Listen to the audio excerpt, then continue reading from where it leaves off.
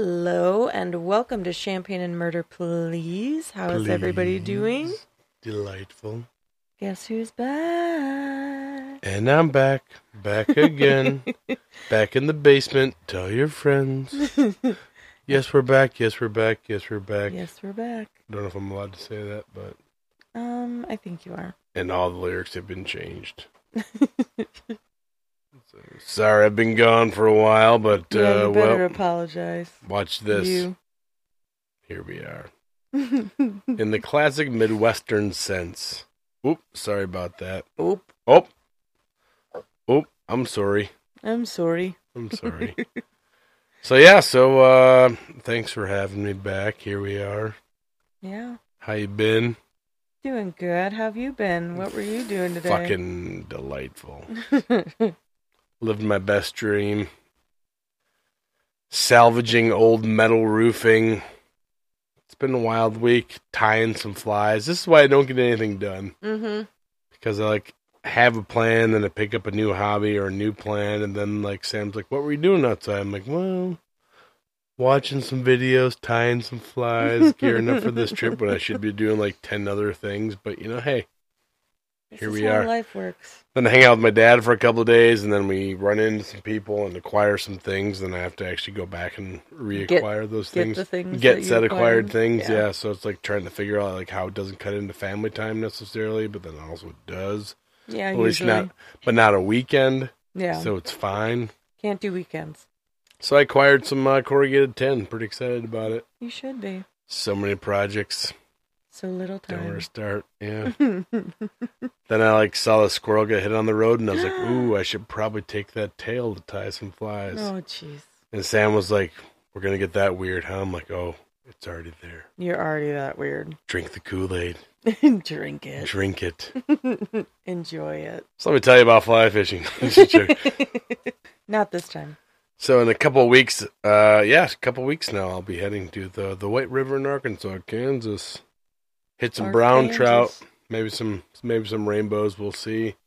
It's gonna be a good time. You're gonna have a great time. I'm looking forward to it. Yeah. Originally, when I set this entire trip up, now my grandparents, Sam's grandparents, lived down there still, so I was gonna just two birds with one stone. Mm-hmm. But now I can just tell them about it. Remember that place you moved from? Sorry about that. I had a great time. I had a great time where you Everything's looking great. The weather was nice. We just tore it up. They're going to be so jealous of the weather. Slayed it all. Because I've also talked to Russ, and I was like, "Hey, have you ever caught any trout?" He's like, "No, I usually fish the lake." Yeah. And I'll go there. Nothing bites there. I'll go there and slay some trout for you, Russ. If I catch one fish in a week, I'm going to be fucking stoked. You have to take a picture and send it to him. Just one. Just one. That's all I need. Not getting crazy. No, if I get one, I don't want to get skunked. One fish all week, bam.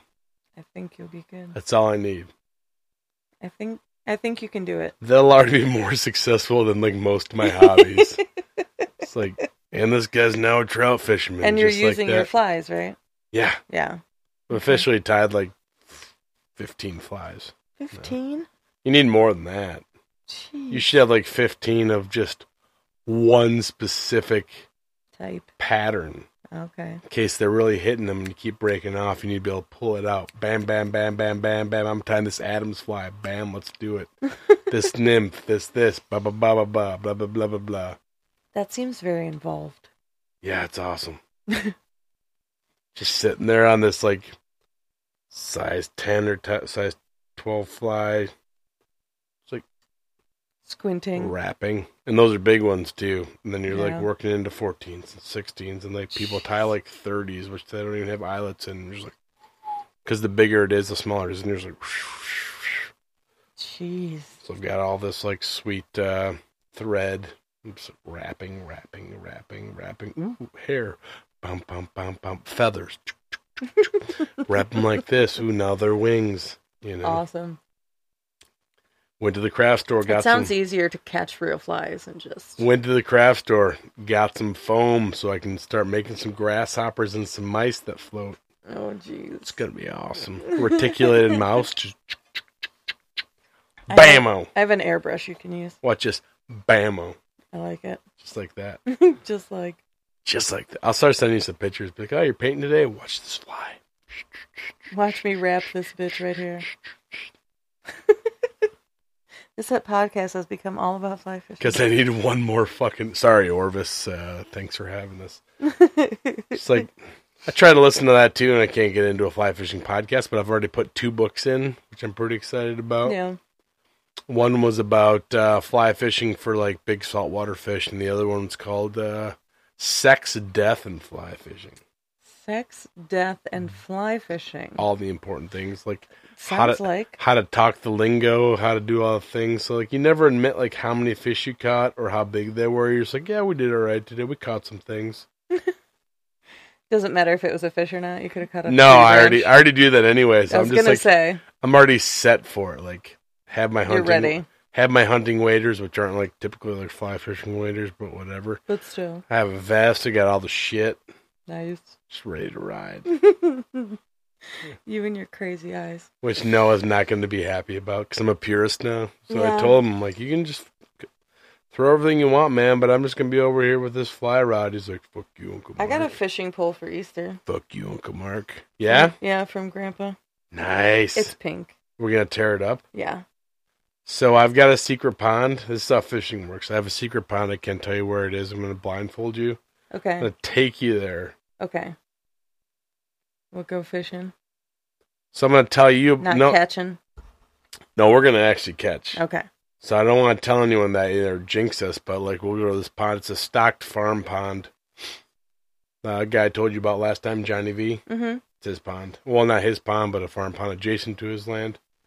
Okay. Supposedly some like bass, you can actually fit your fist in their mouth. Jeez. Bucket mouth bass. Bucket mouth bass? Yeah, because That's a they're thing? so big. Well, it's a large mouth, but they're called bucket mouth Bucket because mouth. you can actually fit your whole fist in them. Oh my god. So we'll catch some of those. I guess like hybrid crappie and bluegill that are the size of a dinner plate. Jesus. So like we could go there right now, and it'd be fine. Like I like knowing that it's there. Yeah, it's nice to know that it's there. Yeah, so we can go there. What we should do is, because I never catch fish with Noah, we should go there and catch some fish, send him some pictures while And then he's he'll in be school. so mad. Like, sorry, we just had this podcast day. So just- Where we had to do fishing. yeah, it's part of it. Sorry. All of these on a fly rod. He'd be like, I fucking hate you guys. It was our bonding experience. I hate you guys. Sorry, man. Everything's spawning right now. Let's hit it. Sorry. You're at school. Terrible, terrible. Pardon my cough. Smoker's cough. Still with the smoker's I'm cup. dying. Yeah. I knew it. Haven't actually seen a doctor, but probably like a slow and painful death. Yeah, Yeah. about That's about right. 30, about 60 years from now. Yeah. Just a slow. It's a slow burn. Every day it gets Just a little a worse. slow death. 60 years from now, I'm going to be putting one foot in the grave. But yeah, so otherwise, let's see. I've been putting in some work with Moth, the Moth Radio Hour. Yeah. You listen to Moth? You ask me that every time. Dude, hit it. The newest one, Music. Yeah? It's to remember the title. Something about music. Listen to that one. If you don't like it, never listen to it again. Okay. If you don't like that one, listen to one more. I'll send you one more. And then if you don't like that one, don't listen to it again. Sounds good. Mostly fly fishing, yeah. Yeah. And then I also, I really like this, would be author. There you go. My brain's fucked right now.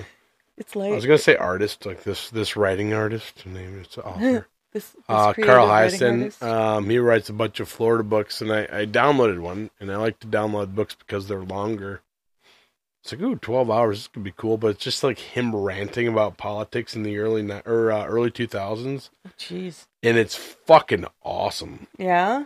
Because, like, you know, like, You wouldn't think it would it's be. like 2003, but, like, he's just like, well, let's talk about this shit going on in Florida in 2003, and What how shit it's- was going on? all sorts of stuff, which is still probably going Still on. happening. Like building and destroying wetlands and filling Oh, shit yeah. in and invasive species and blah, blah, blah. All the stuff in my wheelhouse. Yeah. And, but he's just like, it's almost like George Carlin. He's just fucking Okay. boom. And he's like, obviously like very intelligent, and it's awesome. But I'm just like, wow, that was a lot. So like, I had to go in between that and some other stuff. So Well, I still have little palate cleanser in 8 between. hours. Whew. It's gonna be awesome. Sounds like it. I was hoping it was like one of his actual novels, but I didn't actually read about it, which I normally do. I just Oh. got really excited because I saw 12 hours. But next Yeah, time, like, ooh, 12 hours. ooh, this could be a nice 2 days. But yeah, otherwise, let's see. Scored an Easter duck for Felix. Lost an Easter duck for Felix. Now I have to replace an Easter duck for Felix. So that might be this weekend. Does he know that the duck wandered off? Oh yeah, and every day he gets home, and he named our female black Muscovy duck Neighbor Tom. Where's Where's Neighbor Tom the duck? Ooh, like haven't heard about it for 2 days, and I was like, fuck. And like he gets home today, talks to Sam, he's like, hey, so where's my duck, Neighbor Tom? And I was like, ooh. So I got a guy's phone number, so I'm gonna go get one, but then we also might get some ducklings in the mail. Yeah. So it also blows my mind because How do you get ducklings in the mail? you used to get animals in the mail, and it'd be like you have a minimum order. They get sent to you overnight. You pick them up at Farm and Barn? or just the post office in general. Oh, okay. But like now, there's this place in California, and it's ridiculous. But like a duckling's $20. What? So like typically in a hatchery right now, a duckling's like $10, which is still stupid high. Mm-hmm.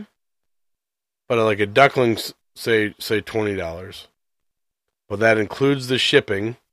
Okay. And if you want to spend an extra $5, you can insure said duckling for 1 year. So for $25, you can get one duckling that whatever happens to it, if it dies, they send you another duckling in a year. Within the year. Do you have to pay for the shipping on the second Nope, one? they send it to you for free. Okay. So this is a shit business model. Yeah. Blows my mind. And like I said, you used to have to like a minimum order of like 5 or 10 or yeah. whatever. But now it's like, oh, you want 2 ducklings? You have an extra $10 fee for this heating pad that goes in there. Oh, jeez. And which is probably just like your hand warmer. Oh, I was going to say it's not something you get to keep afterwards. I don't know what it is. Huh. No idea.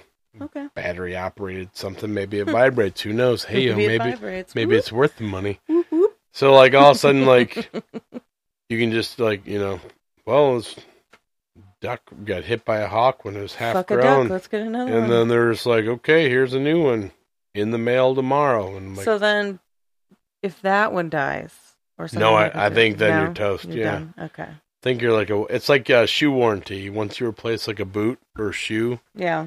you don't replace it again. Don't ever. But I thought that was really interesting because I was like all about like we're not getting a fucking duckling that's stupid, but blah, blah. And Sam's like, but they're gonna be guaranteed. And I was like, okay. She's like, what if he's swimming in the bathtub with Felix? I'm like, all right, you're selling this pretty hard. I'm right like, now. oh man, too So cute. how about I still Can't go not get get it. I still go get the replacement for Neighbor Tom the duck. We still get 2 ducklings. I mean, it sounds good to me. It's a year guarantee. They'll fit in with all your other. Just a 1 year guarantee. That blows my mind. So it's like, huh? Yeah, keep your receipt and everything. I don't know. It's all I would online hope now. so. Yeah, they probably have it. Yeah, just write it out. You gotta like send them a picture of the dead animal or Like proof of not life. like it used to be the same thing with fish. Like Oh, yeah. Walmart or a pet store. Petco still Within a does it. certain amount I of don't know about time, like PetSmart. you just like take back said fish and you're just like, oh well, sorry about this.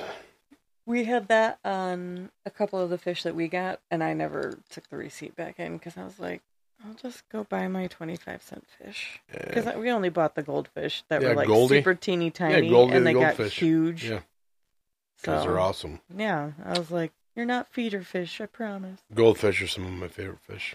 They're Aquarium They're cool. fish, anyway. Yeah. They're nice. Before like the glowfish phase and all that stuff.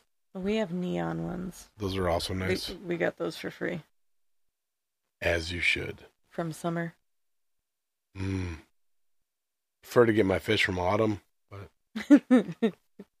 Spring is pretty good too. yeah. Winter, not so much. Not so much. Yeah, a little cold. A little chilly. But yeah, how about you? What have you been up to? What have you been listening to? Gearing up for an art show? Gearing up for the art show. I found my canopies. That's a month from now. A month from yesterday. and today. A month from yesterday. Yeah. So yeah, the first week I get back. Is that Mother's Day weekend? I don't know. Probably. Ooh. I'm a mother. I should know. I know. No I'm a husband. I should know too. And I was just like, a dad. You can call me daddy. You're a daddy.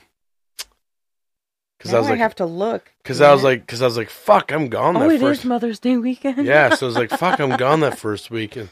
Good, I could find Sam a present at the art show. There you go. I have people bringing like jewelry that they've made. So the dragon is getting not going to be breathing fire? Oh, it's getting farther and farther along. Okay. But then the last 2 nights I started tying flies. That'll happen. And then the guy specifically that has come over to show me how to tie some of this stuff and like about fly fishing, he's like, "Is this dragon gonna fucking breathe fire or what?" I'm like, "Oh, I have so much time, man." Yeah. But yeah, it will. It will. Yeah. Good. Lay off my shit. Lay off me, bitch. But yeah, it's gonna be fucking breathing. All right. Good. I hope so. It's gonna be awesome. I hope so. In my mind, it's gonna be like. It'll be like a drip torch. So things are just fucking oozing, plopping fire. It's gonna be plopping fire. Don't put it out with your boot, Ted. Yeah, other than that, I've been catching up on Morbid because I have like a month and a half saved up. Yeah. Don't give me that face. Of the new ones or the old ones? The older ones. Oh, yeah, that's fine. Because I've been listening to other things.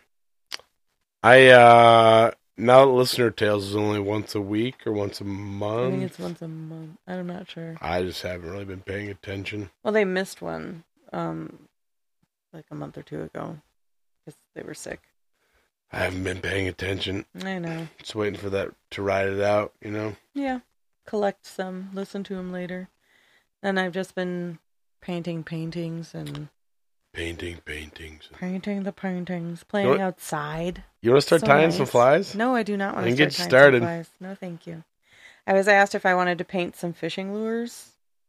From Papa Jack? Yeah. Custom ones? Yeah. Should you get the airbrush out? The airbrush is out. All you gotta do is say custom. Custom. I'm just worried I'm not going to be very good at it. Custom.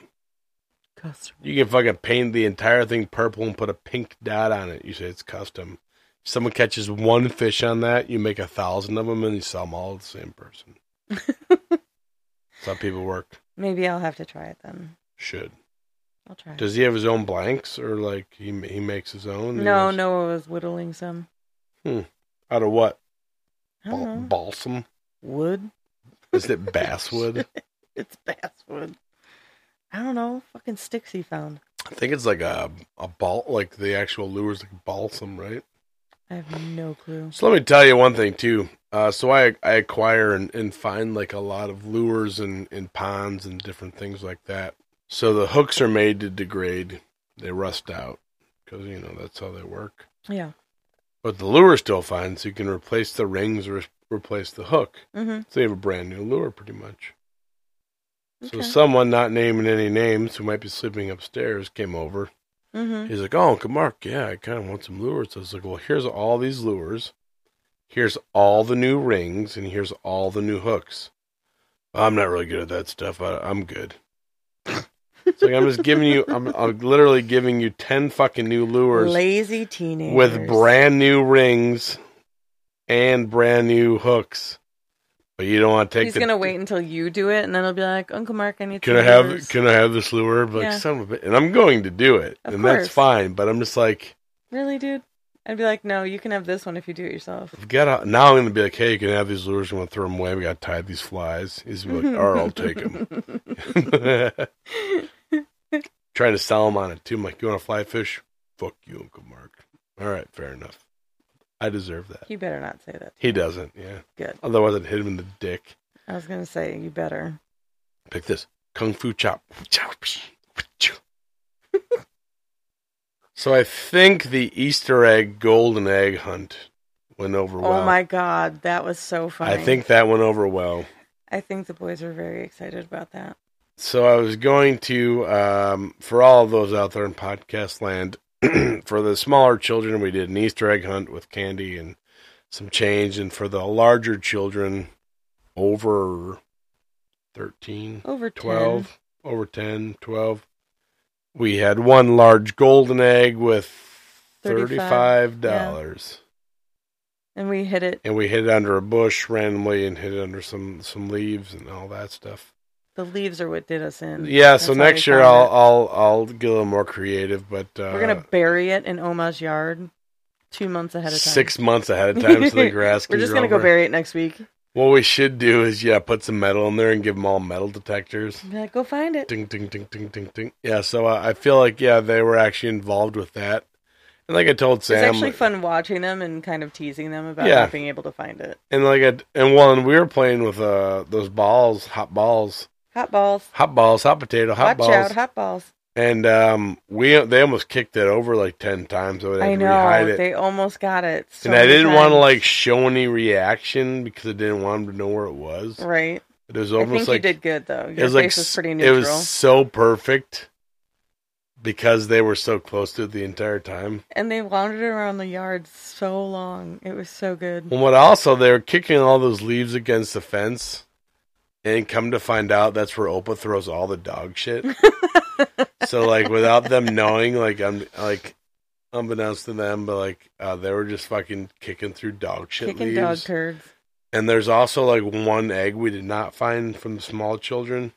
That's probably in the dog shit leaves, and that's where it belongs forever. Yep, so. It should never come out of there. No. Never. No. I don't mind if it stays there. So, hopefully the next couple of years they still do that. We'll have them sign the egg every year and just go from there. Did you have Noah sign it? Oh, yeah. Okay, good. And I have it still. He found it, and then he took the money out, and we made him go hide it again. Oh, I was there, yeah. Yeah. And then when they found it, they're like, what the hell, Uncle Mark? There's no money in it. There's no money. Because you guys locked your brother in a fucking shed for a while. Yeah. And then teamed up, and he still found it on his own. So fuck you. Uh-huh. I didn't know they did that. You didn't know that? No. They shut him in that storage shed for a while. What the? And then they teamed up, and they're like, hey, we'll work together. So it's like, fuck you guys. Not fuck you guys. That's what adult Mark would say, not child. He probably said that too. He's like, all right, I'll find it myself. And then sure shit. He did. Yeah. Good for him. Which is just even that much better. It's so much better. Yeah. Rub it in their faces, which I hope he did. And then I think he gave one of the guys, not his brother, but the other guy, the cousin, $10. Yeah, did he? So, yeah. That was nice of him.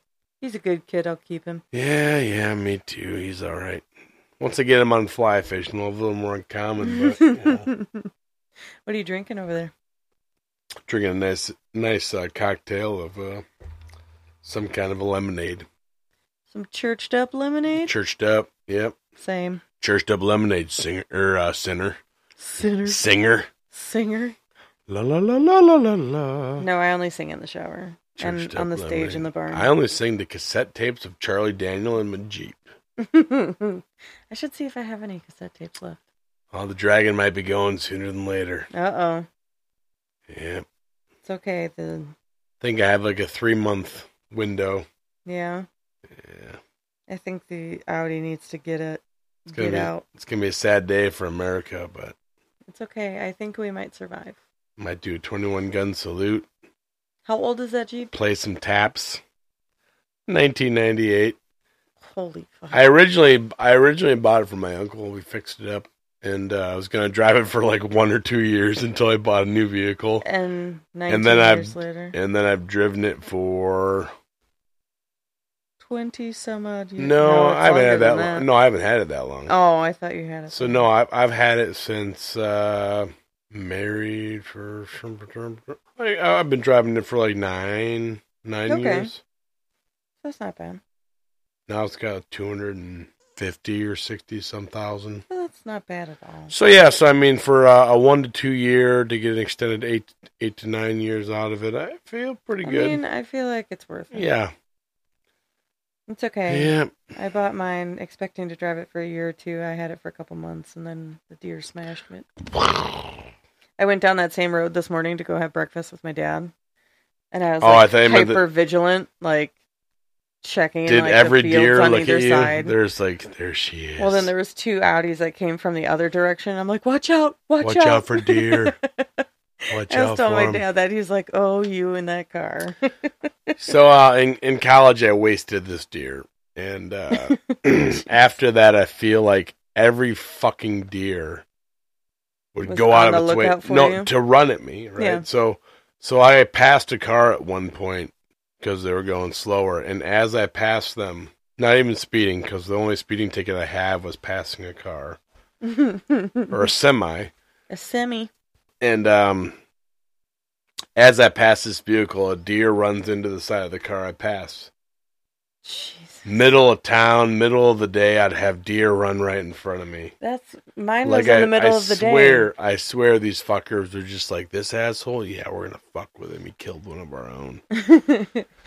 There's So wanted posters do, of your face. So we had to car. we had to do this project on it was like Life in a Small Town or something. Like, what would you do to change life in a small town? I'm like, we need to do a warning light on your vehicle, like in your windshield. Like you flash your brights for people if you see a police officer, whatever. But like, think about it. If you just had like a deer or a deer head or some kind of a light that was like on the other side of your rear view mirror, that if you were in close proximity, like you saw a police officer, but you close proximity to a deer, you just turn your little light on. You flip that toggle switch on. Yep.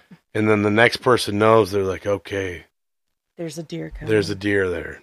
Okay, got within the next whatever the rules are. Yeah. Half a mile. I feel like that would save a lot of accidents. I feel like it would, too. But then you get into like the rut and you get into a bunch of shit, and then all of a sudden things are all willy-nilly and they're all Twitter-pated and they're fucking running around anyway. So it might not necessarily save anything, but I feel like at least you're helping the next guy. I think you're right. I like your idea. I think that we are going to do some stories. I think we should probably get into them. Yeah. I think you or I should go first. You're going to go first. I'm going to go first. Let's do it. So my story this evening is Sally's house.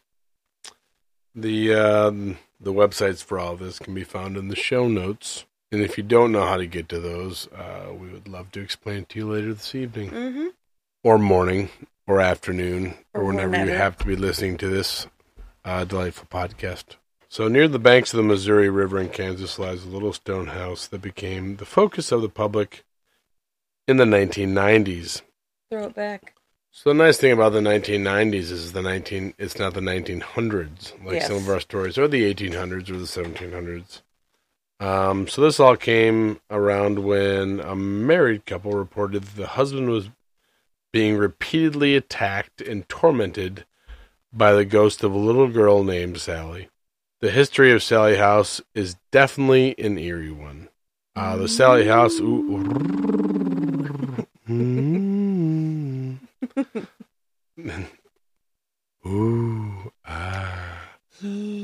It's like looking at fireworks, you know. Yeah. Just, Eerie. The Sally House is located in Atchison, Kansas, which, for those of you keeping track, is northeastern Kansas, I believe, by looking at the map. And was built in the mid-1800s. The home is on 2nd Street, and if you do Google it, you can find it because we already Googled it, and it does look quite eerie. It's creepy. It's shared, let's see. The home is on 2nd Street and has had its share of owners throughout the years, which included a family of six, the family of 6-year-old Sally, who died during a botched appendectomy in 1905. Ouch. Sally never forgave the doctor, apparently, and attacks only men who enter the house. Sally's story gained local and national attention when the then owners, Tony and Deborah Pickman, moved into the home and started noticing strange occurrences, which included attacks on Tony, unexplained voices, and burnt finger marks on mysteriously lit candles. Mysteriously She's holding lit. grudges. And men, and only men. Well. So I once stayed in the power was off. We were in... Weren't you in a basement? We were. I told you this. Yeah. in an abandoned or a battered women's shelter that had been then. I don't think I knew it was a battered women's shelter. Yeah, so then sold relatively cheap. A friend of ours' parents owned it. They lived in it during college. Well, like, we stayed in there, no power, whatever. Obviously slightly intoxicated. I was like, oh man, it's going to get wild. It's going to be lit. And what the kids are saying these days. And nothing happened. My brother looks at me the entire time. He's just like, I fucking hate you. Because it's like my idea. They're like, well, we could get a ride back. Or I'm like, oh, we're staying in the house. Oh, we're staying. Brother's like, fuck you. So yeah, I hate you. Yeah. But nothing. So maybe I feel like Sally's house could be an Airbnb. I think we talked about this a little bit earlier. It would be pretty cool. Just like if you had a haunted Airbnb, like just like in the notes, you'd be like, all right, well, it would sell people. If you're a man, you're getting your ass kicked. But otherwise, like a nice place to stay. She might play toys with you. All the toys in the room. Mid-1800s, 5 stars would stay again. 5 stars would stay again. Would haunt again. So, aside from Sally attacking males who enter the home, the following paranormal phenomenon has also been observed at the Sally house.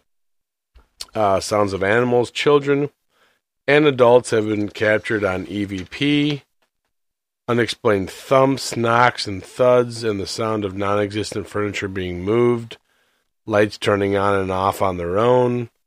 Bricks flying at people's heads when they ventured into the basement. Ouch. So if you do Airbnb Sally's house, please do not go into the basement. Yeah, just stay out of the basement. And if you do, please wear a football helmet or some kind of helmet. Full front mask helmet. Yes. Dogs barking at unseen objects. Areas in the rooms that are strangely cold. Fires erupting out of nowhere. Hopefully. In the fireplace? In the fireplace. Yeah, I would hope so. Picture frames being turned upside down. Extreme smells, quote unquote, like burning sulfur. Objects moving and levitating. Weirdly shaped and colored orbs that appear in photos taken at the house. So, if I know anything, like I said, one random ghost hunter thing from college, they showed up, like the orbs. Mm-hmm. Supposedly, if you turn off the autofocus or something, okay, then they'll show up in orbs, and then in those orbs, you should hypothetically see some kind of a face, right? Isn't that how that works? I don't know. That's creepy. Oh. I also then left this said thing in college because we had to go out drinking for my friend's birthday.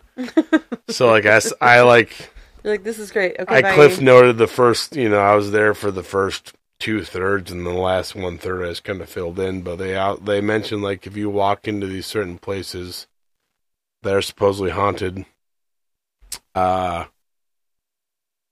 take a picture, I believe, flash on. Mm-hmm. People will be like, oh, it's a dust or whatever. But then if you look at those or like zoom in on those on digital images, then usually it'll have like some kind of a face or something in it. That's creepy. Yeah. So that's probably the weirdly shaped and colored orbs. I'll have to take pictures in the basement. With or without a face. Okay. Also, stuffed animals, specifically teddy bears, rearranging themselves. Well, that's just a teddy bear tea party. In an upstairs bedroom. That's just teddy bears having a tea party. That is. Yeah. Nothing weird about that. Just a night in the upstairs bedroom. That's right. Yep. Tony and Deborah moved into the house just after they were married, and Deborah was pregnant with their son Taylor. On October 31st, 1993, Tony came home from work and went to the kitchen to get himself a glass of milk when he was shocked to see a little girl staring at him. And she seemed to be startled at the sight of him as well. He dropped the glass and it shattered all over the floor, and he ran upstairs to tell Deborah that he only recalled later that the girl was wearing a white dress that looked like it was from the 1800s. Not creepy at all. According to Deborah, Tony out of breath ran into the room and said, I saw her. I saw her. I saw her. I saw her. I saw her. I swear to Jesus, I saw her. And when she asked who he saw, he said it was Sally. Did she have a name tag on? Uh-huh. Thought so. Sally. Hi, my name is Sally. It must have been Sally, Deborah, said Tony. It had to be her, stupid. She looked just as real as you and I, innocent looking and sweet. So who's saying that Deborah is innocent looking and sweet? That had to be a Tony comment. I think you were saying Sally looked innocent. I know. Like you and I? Yeah. Yeah. I wouldn't describe me as innocent and sweet.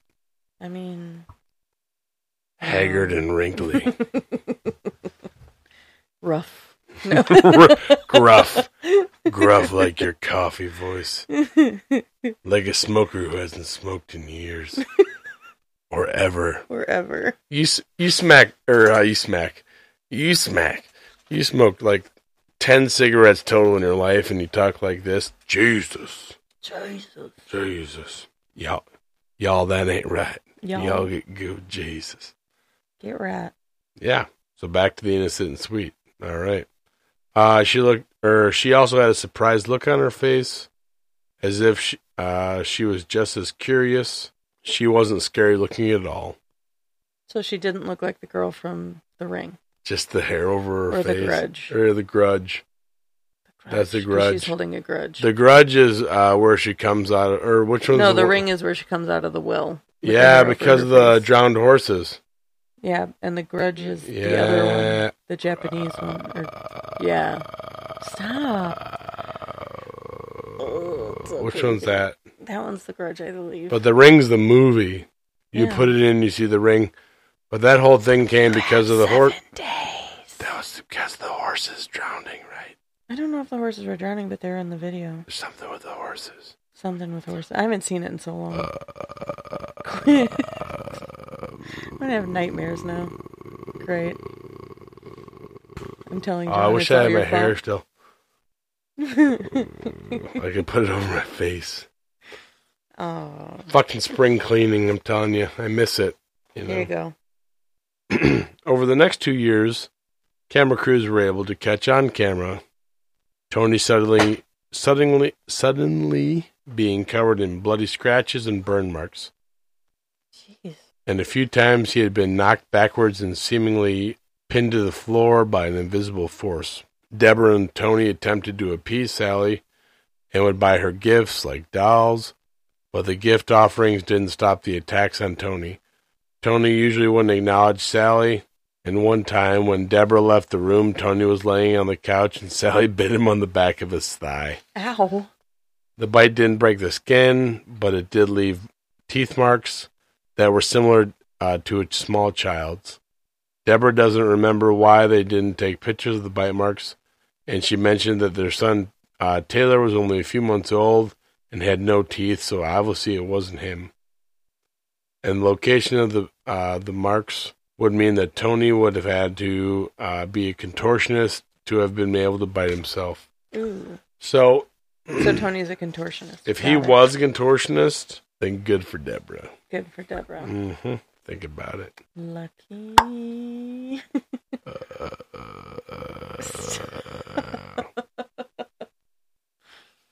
After 2 years of torture from Sally, the Pickmans had enough, and they moved out.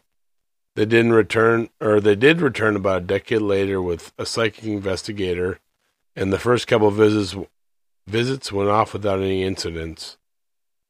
False sense of security, I'm guessing. Yep. But that had just lulled them into a false sense of security. Look at that.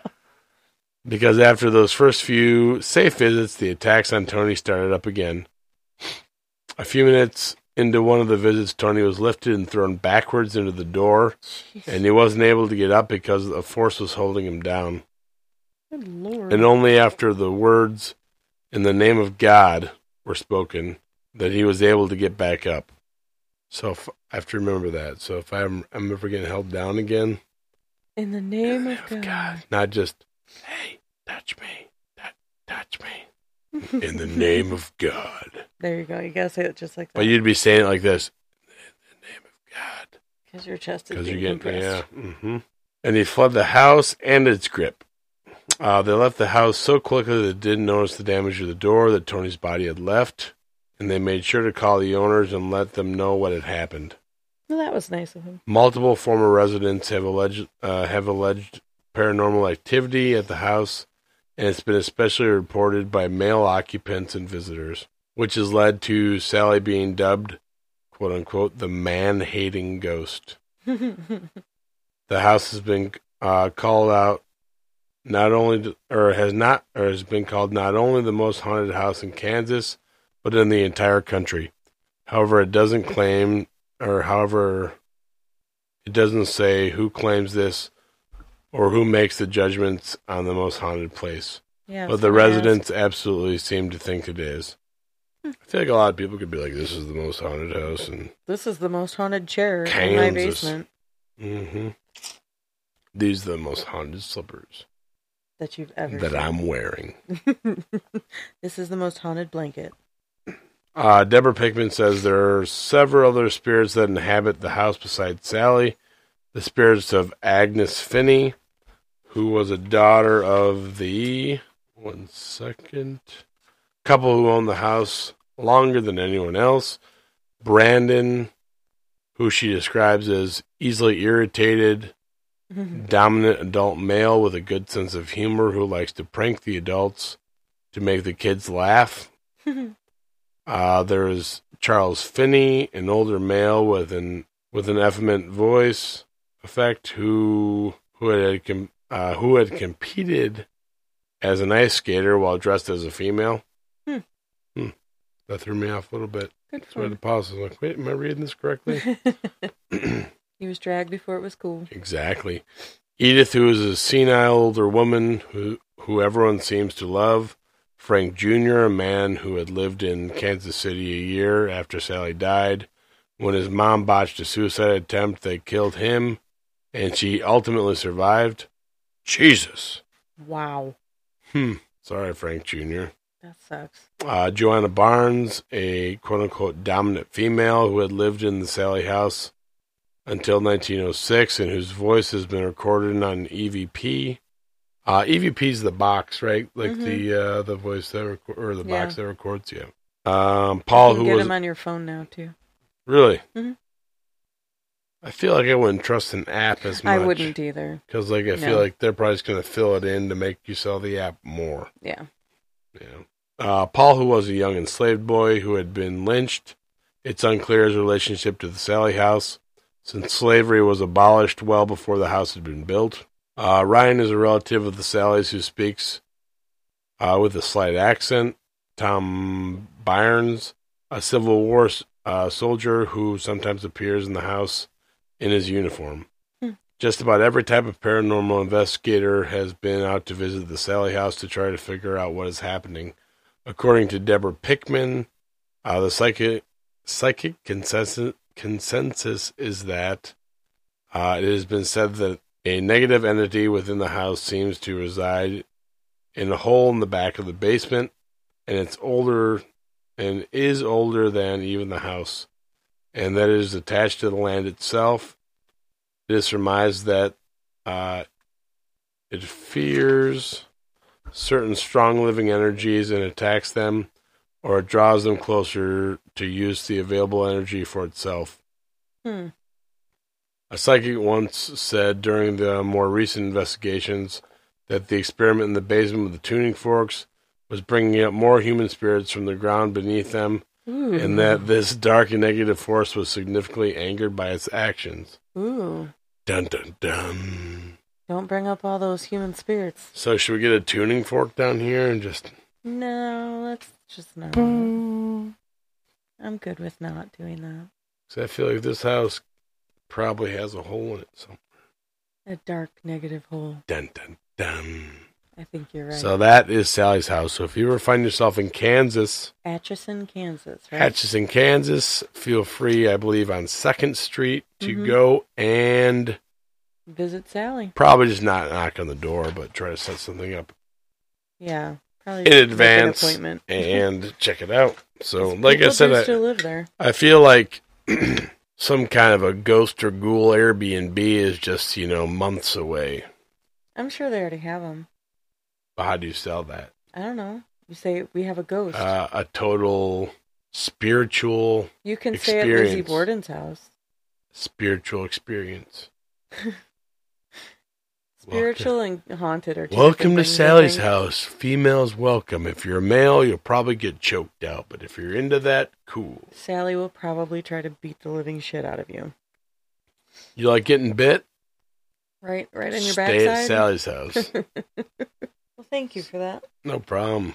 Wild. So I also think it's nuts that, they had asked the new owner to be like, hey, can we just revisit this for a second? And then he just gets thrown into this door and they leave. And he's like, so about your door. So here's the thing. Sorry about that. Sally doesn't like me. Appears to still not like me, yeah. So yeah, She's what do like, you... I remember you, motherfucker. No shit.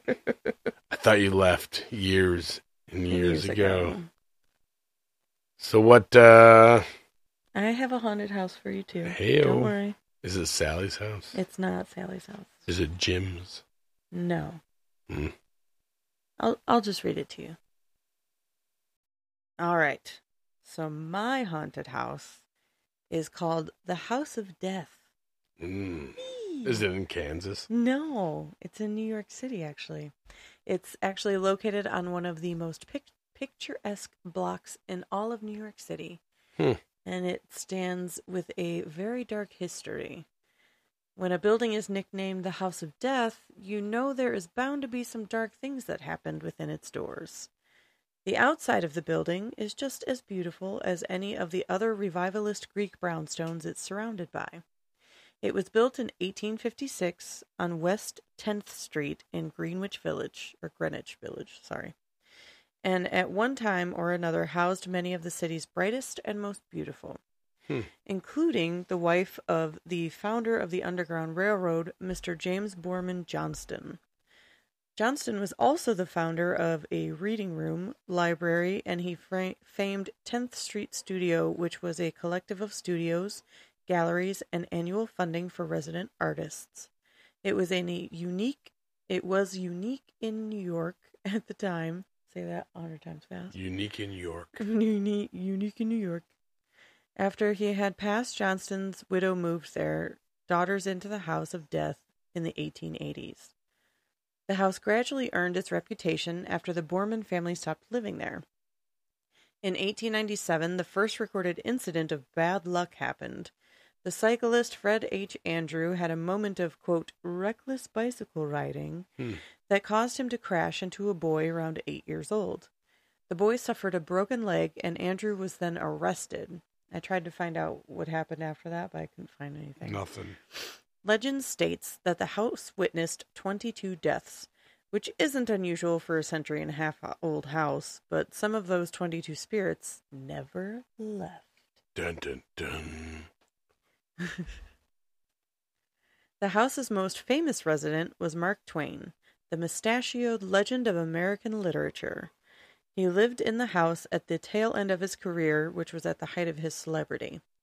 Twain's real name was Samuel Clemens, and he resided at the house from 1900 to 1901, and it was just over 12 months that he stayed there.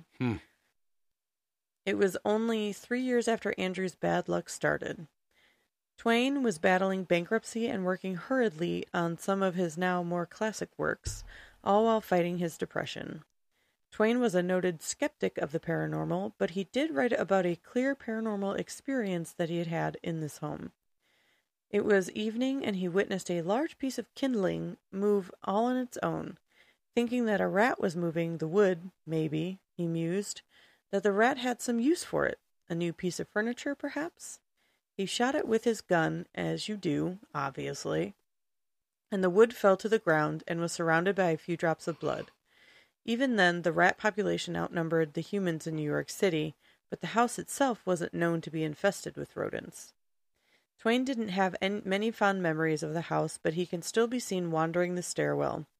Subsequent residents have seen him trudging up and down the stairs, which are considered to be the most haunted area of the house. So his ghost is supposedly still there? His ghost is supposedly still there. So they just touched on this, but he said he shot a rat. He assumed it was a rat. And there was blood. And there was blood. But he never found a rat. No. Yeah. So there's that. And he also said he was depressed during that time. Yes. So maybe he just shot a person. Maybe. But it was just a piece of wood that was floating across the floor. Didn't see how big a piece of wood. Or maybe he just imagined it. I don't know. But he's very skeptical of the paranormal, so... But he's still there. A mouse made sense. So that's actually kind of interesting, too. Like, what if the only people that are ghosts are the people that are, paranormal skeptics? Yeah. Wouldn't that be ironic? Like, that speak out against it. He's like, no way. And no he's like, way. And now I'm just living in this house. Yep. That'd be so unfair. You seen Big Mouth? Yeah. Duke Ellington, the ghost of Duke Ellington living up. I haven't seen that one though. Always living up in the attic. How Okay, far are you into that? Yeah. Okay. I'm not in any of the new ones, but like I just picture like Mark Twain's ghost just like living in the attic. Yeah, should have believed in ghosts. Now I'm here. Damn it. Now look what happened. Oh, humble pie. He is also believed to be responsible for the disembodied marching sounds heard throughout the vacated portions of the house. So he's just marching around all over the place. By 1937, the house had been transformed from a one-family home to a co-op building made up of 10 spacious condominium apartments. One evening, shortly after the transformation, a mother and daughter ran into Twain's ghost. He was perched on the window seat. He approached the pair and stated, quote, "My name is Clemens, and I has a problem here. I gotta settle," end quote. And then, moments later, he just disappeared. The problem he needed to settle was never known. Most likely it was of a financial nature. It is still a mystery why Twain haunts the house, since he didn't die in it. He died in Danbury, Connecticut. So, I don't know why he's there. Because he doesn't believe in the afterlife. Maybe because he felt guilty about paranormal. the rat. Mm-hmm. Next, Jan Bell Bryant and her daughter moved into the house. They took the apartment on the top floor, which used to be the servants' quarters. Jan was a famous actress, psychic, and writer. Almost immediately, Bartell reported that a monstrous moving shadow would follow her around. The strange occurrences started out small and harmless, sounds of footsteps following her up the stairs, the feeling of someone brushing against the back of her neck, even if her hair was up, and a strange rotting smell that would come and go. Ew. Yeah, gross. One of her encounters, she writes, she saw a ghostly figure of a man standing in a hall. She reached out to touch the apparition, and she felt something, but also nothing, like she had ever felt before. And she described it as, quote, "a substance without substance, chilly, damp, diaphanous as marsh mist or a cloud of ether. I could feel my fingers freeze at the tips. They were numb, and yet they tingled. In the split second between contact and recoil, the scent came. Fragile and languorous. The sweet, unbearable, cloying sweet." End quote. I feel like sight and hearing, or even, seeing, hearing, or feeling a ghost is one thing. Mm-hmm. Touching but one? Smell. Oh, smell, yeah. Oh.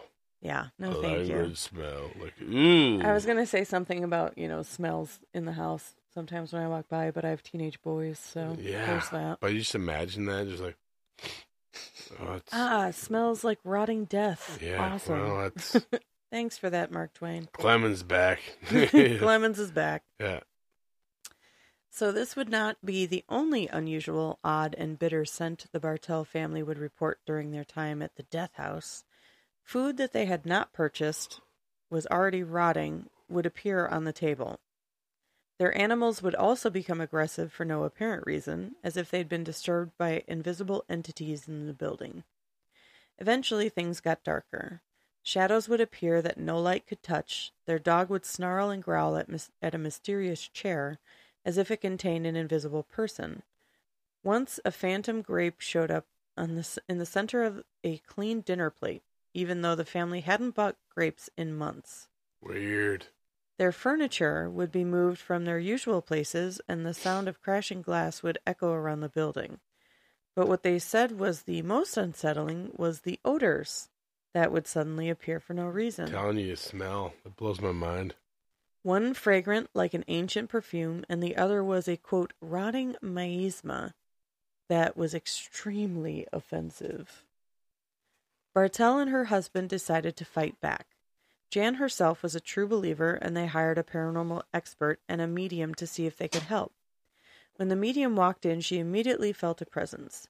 Something was dead under the floorboards. Make that 3 things. A young girl with curly hair and blue eyes, an aborted child, and a small gray cat. All of a sudden, the medium went into a trance and was possessed by the spirit of Renee Mallison, a 19-year-old woman who said she was born in 1848. She spoke about how she blamed President Lincoln for her husband's death because he sent him to the Civil War, and she wailed over her aborted child. The paranormal expert had heard enough. He commanded the spirits to leave this residence immediately, since the Bartells were the rightful occupants. He said, "Go and leave these people in peace." But the medium's voice shot back as if it were an explosion and said, "Never. I will never leave here. They will have to go. This is my home. I will never leave." After that interaction, the Bartells did not feel safe in the house and moved out shortly after. Yeah. But Jan Bartell could never shake the feeling that the house had poisoned her. Dun, dun, dun. A man named Dennis, he didn't want to give his last name since he was embarrassed to be sharing ghost stories. Don't be embarrassed, Dennis. Embrace it. He was a musician and a photography buff. He's lived on the 3rd floor in number 16 for more than 20 years and said that he has even seen little clips and visions of women in long gowns going from room to room, and the lights will randomly flicker. So does he think he's seeing the ghost from next door at number 14? He says walls don't stop them from doing anything. He remembers one night several years ago when he was photographing a dancer in his living room. Sounds sketch to me, but okay. Wait. Photographing. Yeah, quote-unquote photographing. Dun. Mm-hmm. Just kidding. He's probably fine. I'll probably photograph a dancer tomorrow night in my living room. He had to leave her for a minute, and when he left, a woman in a long flowing gown appeared and was followed by a cat. The dancer grabbed her belongings and ran out. Dennis says she wasn't the first female visitor who had fled from his apartment after being spooked. I'm sure she wasn't. So, maybe this ghost was just jealous. Maybe. Get away from my man. That's my man's. He says, I have girls that would never come back. Not going to say anything. Yeah. The best and most detailed account of life in the possessed building comes from Jan Bartell's memoir. It's called Spindrift, Spray from a Psychic Sea, which she wrote in 1974, just before she died. Dennis says he believes the accounts from Spindrift. He got his first copy from a girl he met while browsing the Strand for occult books. He says he has owned the book about 10 times because for some reason they keep disappearing. 15 years after Bartell died, a much more sinister real-life tragedy happened at the house next door. A well-known lawyer named Joel Steinberg and his girlfriend, Hedda Nussbaum, an editor of children's books at Random House, moved in. They appeared to be the epitome of the professional couple, and they were well-liked on 10th Street. They told friends and their neighbors that they had adopted 2 young children, 6-year-old Lisa and 18-month-old Mitchell. But quickly their middle-class facade was destroyed in November of 1987, and it revealed a drug-fueled den of horror and abuse. After they freebased some cocaine, Steinberg had beat Lisa, leaving her battered and on the floor of the bathroom. He left to meet with friends and left Hedda, who was too afraid of Steinberg's wrath, to help Lisa in the next room. Later that night, Steinberg returned to the house, and he and Hedda kept freebasing cocaine, until about 4 a.m., all while little Lisa was still unconscious in the bathroom. Finally, at 6:30, they called the police. When the police did arrive, they found the second-floor apartment in complete disarray. Hedda, all bruised and battered with a split lip, answered the door. While police were searching the apartment, Hedda wandered around and hid behind doors as paramedics attended to Lisa. Baby Mitchell was soaked in his own urine, covered in dirt, and was tied to his playpen with a rope around his waist. Lisa fought hard, but she was declared brain dead and died 3 days later in the hospital. Steinberg had been reported by neighbors before because they suspected he had been abusing Hedda and Lisa. Dennis, who lived next door, can remember seeing Steinberg carrying Lisa on his shoulders once in a tender moment. Steinberg was convicted of first-degree manslaughter, and he served 16 years in prison. The investigation also revealed that Steinberg never actually adopted the 2 children. Steinberg was released from prison in 2004. Since the horrific crime committed by Steinberg, 10th Street has been pretty quiet. Dennis says of the ghosts, they have been pretty quiet lately. The author of Ghosts of Manhattan, Philip Ernest Schoenberg, runs the Ghosts of New York City tours and says the houses are hardly the most haunted in the city, since that distinction belongs to the Merchant's House Museum. He also says the block itself may be more imbued with the spectral history than people think. Emma Lazarus' spirit has been spotted lurking around her old house at number 18. She wrote The New Colossus, which is the poem on the pedestal of the Statue of Liberty. Wow. Also, mystery writer Dashiell Hammett and her partner Lily Hellman, who wrote the play Little Foxes, along with many others, also lived on the notorious block. Edgar Allan Poe's last known residence in New York was number 17 10th Street, where a woman had rejected his marriage proposal. Poor guy. Schoenberg says his heart was broken there, but maybe the ghosts are just being patient. Maybe they will become active again when the right family moves in. Jason Weingarten used to walk dogs for the tenants in number 14 and says the inside of the house seems very old, but it doesn't seem haunted. But he also notes that Emily Post lived next door, so maybe the ghosts just have proper etiquette. He could be right. I don't know. But that is the Death House. Well, thank you for sharing that. You're very welcome. Sorry for that last part, though. No, it's yeesh.